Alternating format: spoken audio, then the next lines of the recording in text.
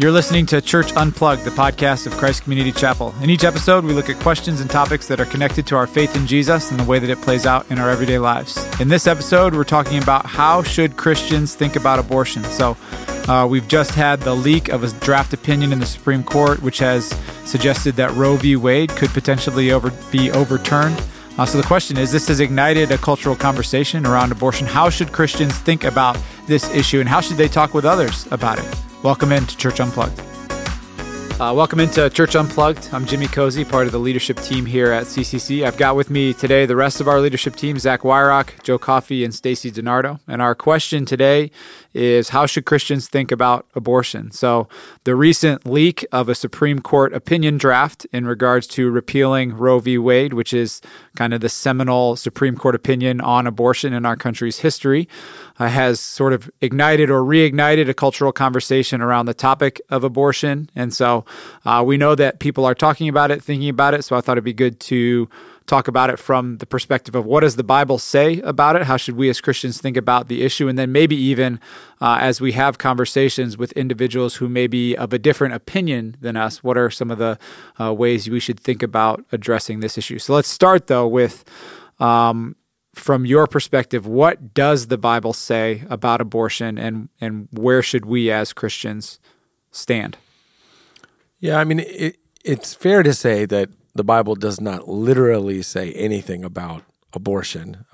This is not a turn to a certain book of the Bible and see thou shalt not have an abortion. But from inference, the Bible affirms a great many things that if you kind of collate together, would tell us that abortion is wrong. So a sampling of those things would be, first of all, the Bible affirms that they are actually human beings in the womb. And this happens in numerous places. You can think about when Mary's pregnant, she goes to see Elizabeth, and John the Baptist is in the womb, and she's saying, hey, the baby in me is worshiping the baby in you. And David will talk about being Esau and Jacob wrestling in the womb. Yeah. Two nations are wrestling. So the Bible is just over and over again not separating human beings, from fetuses, right? That is a distinction the Bible does not make. And the second thing is, the Bible actually does affirm that because, if we lump babies in utero in with human beings, the Bible does affirm that taking human life, especially in this way, is always wrong. So this would fall under the sixth commandment, thou shalt not kill. You shouldn't take the life of another human being. And actually, the Old Testament law will even extend this to if you are in some kind of physical altercation that results in a child in the womb losing its life, there are dire consequences, which is about as close as a one-to-one you can get. But also, the Bible would speak to the kind of the main pro-choice argument, which is that it's the woman's body, and she gets to decide if she desires to host a child or not host a child. Of course, the Bible has a different worldview that we all belong to God. Mm-hmm. Our bodies belong to God. Yep. And as such, we don't begin with my body, my choice. We begin with God's body. This body belongs to God, and it's God's choice. And that is fundamentally a philosophical way that the Bible would push back upon this idea that any of us are autonomous and get to make our own decisions about the moral actions we do or do not take. So I guess my question would be, some of the things that you're saying, and now I've been a Christian for most of my life, and so perhaps I'm steeped in a way of thinking, but it seems like some of the things you're saying are pretty logical and make sense. So why is this issue so controversial? Why, it's hard for me to even kind of wrap my mind around a perspective that differs from that. But again, that could be from my being. Yeah, I think that's a great question. And you said before we started this podcast that you had been listening to another podcast by a pro-choice person, and I'd be interested in that too, because even scientifically, I think it's a really difficult argument to make. Like a baby in the womb. Well, if you look up the definition of an embryo, it'll say that it's an animal at the early stages of development. If you do with our environmentalists, if you crush a bald eagle's egg, you are guilty of killing a bald eagle. I mean, they don't say, well, it wasn't an eagle yet. Potential eagle. Yeah.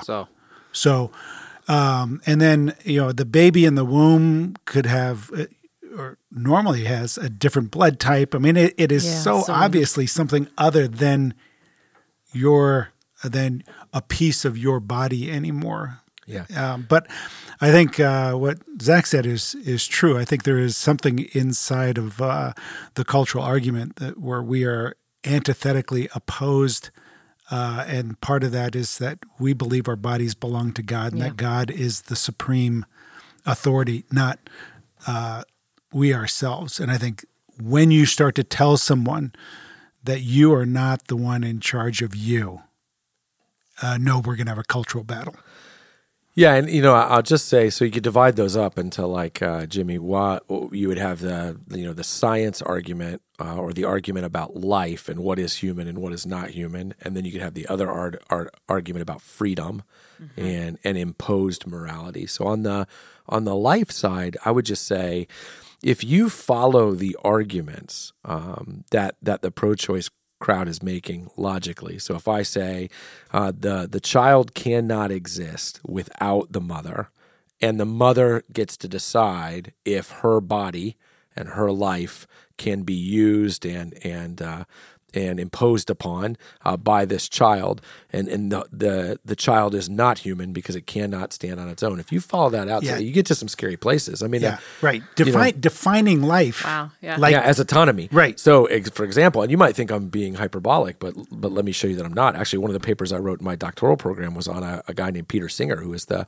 chairman of ethics at Princeton, right in Ivy League school. And Singer makes the argument that a fetus is not a person entirely because it cannot live on its own. So he can't make the argument based on heartbeat or brain activity, so he says, no, you're not fully human unless you can live on your own.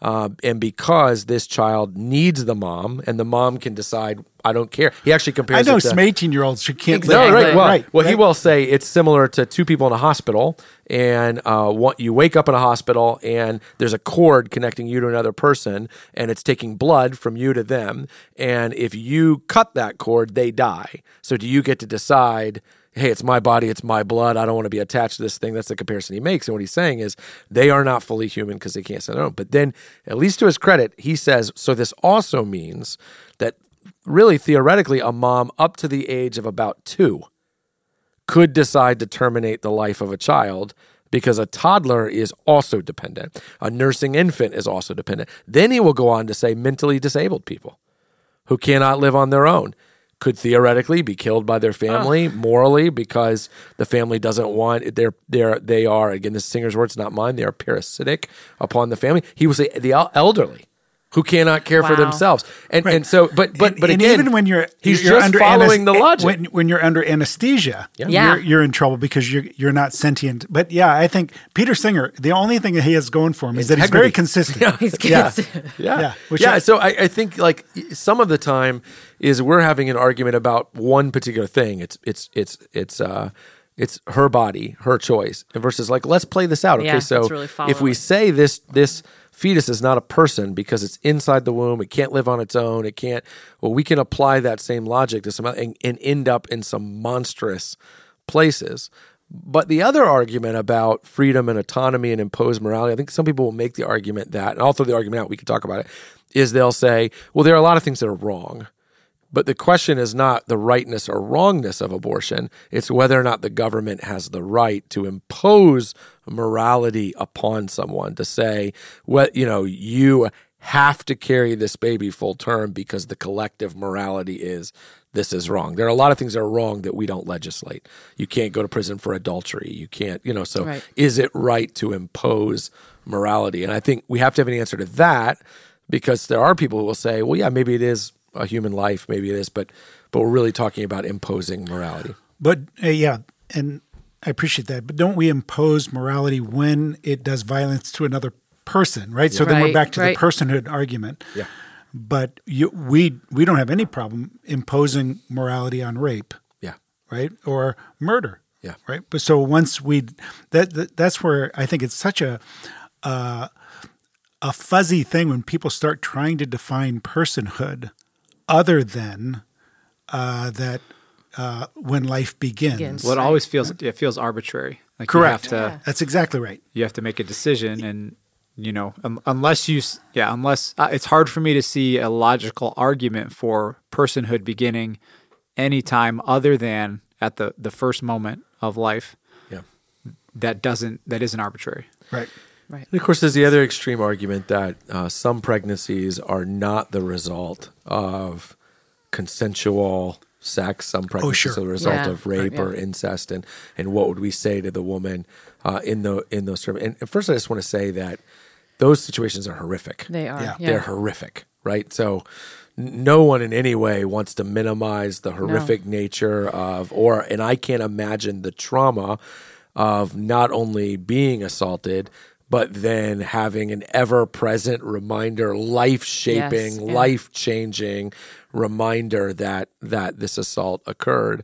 The only thing I can offer is kind of twofold. One is that the child in the womb has no say in how they come to be in the womb. And the second thing I would say is the Bible actually includes stories like this, where life begins under less than ideal circumstances, and God does incredible things through the life of that child, which is just simply to say that the Bible has a category for terrible, horrific beginnings that result in amazing, an amazing. Yeah, and I think as Christians we need to have compassion for sure on the situation, but also to look at what you said. My daughter and I were talking, and she had heard of a situation where a woman was raped, and it resulted in pregnancy, and then the man was not convicted of the rape, so that if she had the child, he would have joint custody of that child, which is awful. That's awful. But this is where I like Peter Singer, because his argument is the one I would use to say, so does it if the baby was born and the guy wasn't convicted, would it be okay then to take the child and kill the child to avoid that terribleness? I mean, it's a terrible situation, but the really innocent person in that would be the child. And you go back to Solomon, offering to divide a child. Yeah. There is a wisdom to saying, okay, let's take this to its logical kind of consequence and see how we deal with that. But it does bring up that, and I don't say this with any degree of insensitivity, but I think there are two difficult things that you have to talk about with abortion, and they both kind of go against either side of the debate. The first thing is to say that abortion exists because sexual immorality exists. Whether that sexual immorality comes in the form of, God help us, of non-consensual rape, or whether it exists in the form of adultery or fornication or any number of these things. So I think that's where we have to recognize that part of the pro-choice movement is connected to the sexual freedom, revolution of the 60s, and just the idea that sex is outside of marriage. It is to be enjoyed whenever you want, however you want, and the inevitable consequence of that, because it's a biological reality that pregnancy always follows sex. You can't get pregnant without having sex. So I think some of it is we have to acknowledge that while the church has held the line on abortion for the most part, we have really softened on a theology of sex and challenging people to bring their sexuality up under the lordship of Christ. And some of that's because of the same arguments. My body, you can't tell me what to do. You can't. Right. And that, to really be a pro-life church or a pro-life Christian is to speak clearly and concretely and winsomely and graciously on the topic of sexuality, calling people to surrender their sexual lives to the lordship of Jesus. Because if everyone tomorrow, if we could snap our fingers and people would only have sex within the context of marriage, there'd be a dramatic reduction of the need for abortion. Now, how do we do that as a church without creating an environment where, let's say, a teenage girl does make a poor decision, gets pregnant, and then in her embarrassment and her desire for people that she respects not to condemn her, goes and gets in, you know what I mean? Yeah. We have to try to be hold the line of sexuality and what God intends for sexuality, but also have compassion and have a plan for when an unexpected pregnancy or an unplanned pregnancy happens as a result of immorality. Yeah. Right. Yeah, I think you got to talk about both things, but I think one of the things is you got to preach obedience to yourself and grace to others. I mean, I think the reality is that most of us, if we want to fight against but it's more fun sin, to do the other. Yeah, if we want to fight against sexual sin, we need to begin with ourselves. Yeah. Hold ourselves accountable. Hold our families accountable, and preach grace to everyone else. Yeah. Right. That's where we can begin. But as a church, we have to talk about both in equal measure. Right. I think every time we talk about sex, we need to talk about the lordship of Christ and how we flourish under his lordship. And we also need to say, I mean, I've just been speaking to the high school ministry here about sexuality, and I've made a point every time to say, some of you might have a sexual history that you feel guilty and shame about, and Jesus has died for that, and there's grace for that, and you can be made new. And I think we got to preach that with an equal measure. Yeah, the same is true as approaching this topic. I was thinking about women out there that have had an abortion and now what they do, because there's guilt and there's shame that can be associated with that. Sure. But same thing is God's grace does cover that too. And there's, again, a future and freedom in Christ that can be had. Yeah, Jesus on the cross became the one who had the abortion. Yeah. I mean, I think you have to believe that if you're listening to this and you're hearing us say it is taking a life, it is, and that's producing a visceral response, that you understand that when Paul says that he made him who knew no sin to become sin in order that we might become the righteousness of God, he doesn't just mean sin in the theoretical general. He means the sin of that abortion. Jesus became on the cross, which is why God poured out his anger on him, and there's no anger left for you. And I think too, with the argument about for abortion, against abortion, one of the things that is not measurable is the impact that an abortion has on a woman. Yeah. I think, when I watch the protests like right now that are happening, that are pro-choice, and the anger and the just intensity of that anger, I have to believe that some of it's associated with the actual act of having an abortion and the toll that takes on someone's soul. Like you mentioned, like if that we should be compassionate, to look at a woman with a pregnancy that happens through consensual sex, and the reminder of that every day. True, absolutely true. But they'll have a reminder of that. Yeah, that's imprinted on their soul. And I have no idea what that's like as a man, but I just watch it in women that have talked to me about having an abortion, and the hurt that they have, that we just spoke to, that grace is for that. But there's no measurement in our society for what that has done to women who are now pro-choice. So I want to be compassionate toward them, but I also want to say that, that having a baby that you don't want to have, there's a price for that. Not having that baby through abortion and having an abortion, there's a price to that too. Yeah, I think that's right. I think the second thing I would say about the challenging things about abortion is just to make sure that that as we try to be people who are pro-life, that we are consistently pro-life. And I mean to say that in a couple of ways. I mean, one of the reasons abortions happen is economics. That in some areas, women are just saying, I can't feed this child. I can't. And we have to mourn that, and we have to seek to mitigate against that and create, I'm not an economist, but create opportunities and systems and, through our generous giving and our service, and where less and less women feel like they have to make that decision. So and true. Also, once that child is born, create a climate in which we are ready to, whether that's through adoption. Yeah, we should have a robust adoption, foster care. Yeah, that's where I think there's a disconnect between if like, just take Summit County. If all the Christians in Summit County were really pro-life, then you might make the argument that there would never be a child in need of a home in Summit County. Foster care and adoption, there should never be one. There'd be Christians, there'd be thousands of Christians on the list saying, hey, whatever it takes. I think about the early church, find the babies in the street, right? Would pick them up and take them home. Right. They wouldn't stand there and bemoan as the baby died. that's a shame. That's awful. Who did this? Right? I'm pro-life. They would have to scoop the baby up. And I just think we need to be more and more saying, hey, I will stand in the gap for that child and I will make it so. But also, even again, we think about systems and generosity as how can we create an environment where a woman says, hey, I wasn't planning on this pregnancy and it's rattled me, but I do know there is help for me as I seek to not only have this child, but to raise this child as well. And, I just think that in all things, what we're calling people to is to align themselves with God, His morality, and to trust Him that He has a plan, that He can work things for good, even and including an unwanted pregnancy. Our lives are not our own. Our bodies are not our own. They belong to God.